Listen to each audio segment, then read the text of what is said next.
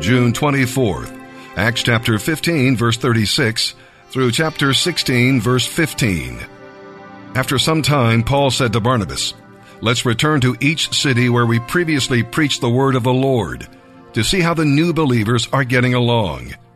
Barnabas agreed and wanted to take along John Mark, but Paul disagreed strongly, since John Mark had deserted them in Pamphylia and had not shared in their work. Their disagreement over this was so sharp that they separated. Barnabas took John Mark with him and sailed for Cyprus. Paul chose Silas, and the believers sent them off, entrusting them to the Lord's grace. So they traveled throughout Syria and Cilicia to strengthen the churches there. Paul and Silas went first to Derbe, and then on to Lystra. There they met Timothy, a young disciple whose mother was a Jewish believer, but whose father was a Greek. Timothy was well thought of by the believers in Lystra and Iconium, so Paul wanted him to join them on their journey. In deference to the Jews of the area, he arranged for Timothy to be circumcised before they left, for everyone knew that his father was a Greek. Then they went from town to town, explaining the decision regarding the commandments that were to be obeyed, as decided by the apostles and elders in Jerusalem. So the churches were strengthened in their faith and grew daily in numbers. Next, Paul and Silas traveled through the area of Phrygia and Galatia, because the Holy Spirit had told them not to go into the province of Asia at that time. Then, coming to the borders of Mysia, they headed for the province of Bithynia. But again, the Spirit of Jesus did not let them go, so instead, they went on through Mysia to the city of Troas. That night, Paul had a vision. He saw a man from Macedonia in northern Greece pleading with him, "Come over here and help us." So we decided to leave for Macedonia at once, for we could only conclude that God was calling us to preach the good news there. We boarded a boat at Troas and sailed straight across to the island of Samothrace. And the next day we landed at Neapolis. From there we reached Philippi, a major city of the district of Macedonia and a Roman colony. We stayed there several days. On the Sabbath, we went a little way outside the city to a river bank, where we supposed that some people met for prayer, and we sat down to speak with some women who had come together. One of them was Lydia from Thyatira, a merchant of expensive purple cloth. She was a worshiper of God. As she listened to us, the Lord opened her heart, and she accepted what Paul was saying. She was baptized along with other members of her household, and she asked us to be her guests. "If you agree that I am faithful to the Lord," she said, "come and stay at my home." And she urged us until we did.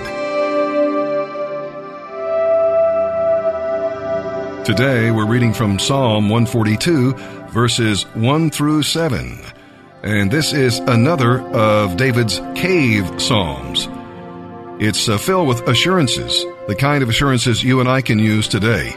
You can claim these assurances when you find yourself in a difficult place. There are some principles in this psalm we'll learn. Principle number 1, God hears your prayers. Now, there are times when prayer is worship, and there are times when prayer is warfare. In the heat of the battle, pour out your heart to the Lord and tell Him how you feel and what you need. Turn that cave into a holy of holies. Another principle is God knows your path. David walked in God's will, but the enemy lied about him and set traps to catch him. Walk with the Lord a step at a time, and He will see you through. Next principle we'll learn in this psalm is the fact that God feels your pain. David felt completely abandoned, but he knew the Lord was with him. When you feel like nobody cares, remember that He cares for you. God is your portion. That's the next principle. If you have God, what more do you need? One with God is a majority, so be wholly satisfied and confident in Him. And finally, God will be praised. It may not look like it now, but one day your trials will turn out for your good and God's glory. So start praising Him now by faith, and you'll be tuned up when the answer comes. Psalm 142, verses 1 through 7. A psalm of David, regarding his experience in the cave. A prayer. I cry out to the Lord. I plead for the Lord's mercy. I pour out my complaints before him and tell him all my troubles. For I am overwhelmed, and you alone know the way I should turn. Wherever I go, my enemies have set traps for me. I look for someone to come and help me, but no one gives me a passing thought. No one will help me. No one cares a bit what happens to me. Then I pray to you, O Lord. I say, you are my place of refuge. You are all I really want in life. Hear my cry, for I am very low. Rescue me from my persecutors, for they are too strong for me. Bring me out of prison so I can thank you. The godly will crowd around me, for you treat me kindly. Proverbs 17, verses 24 and 25.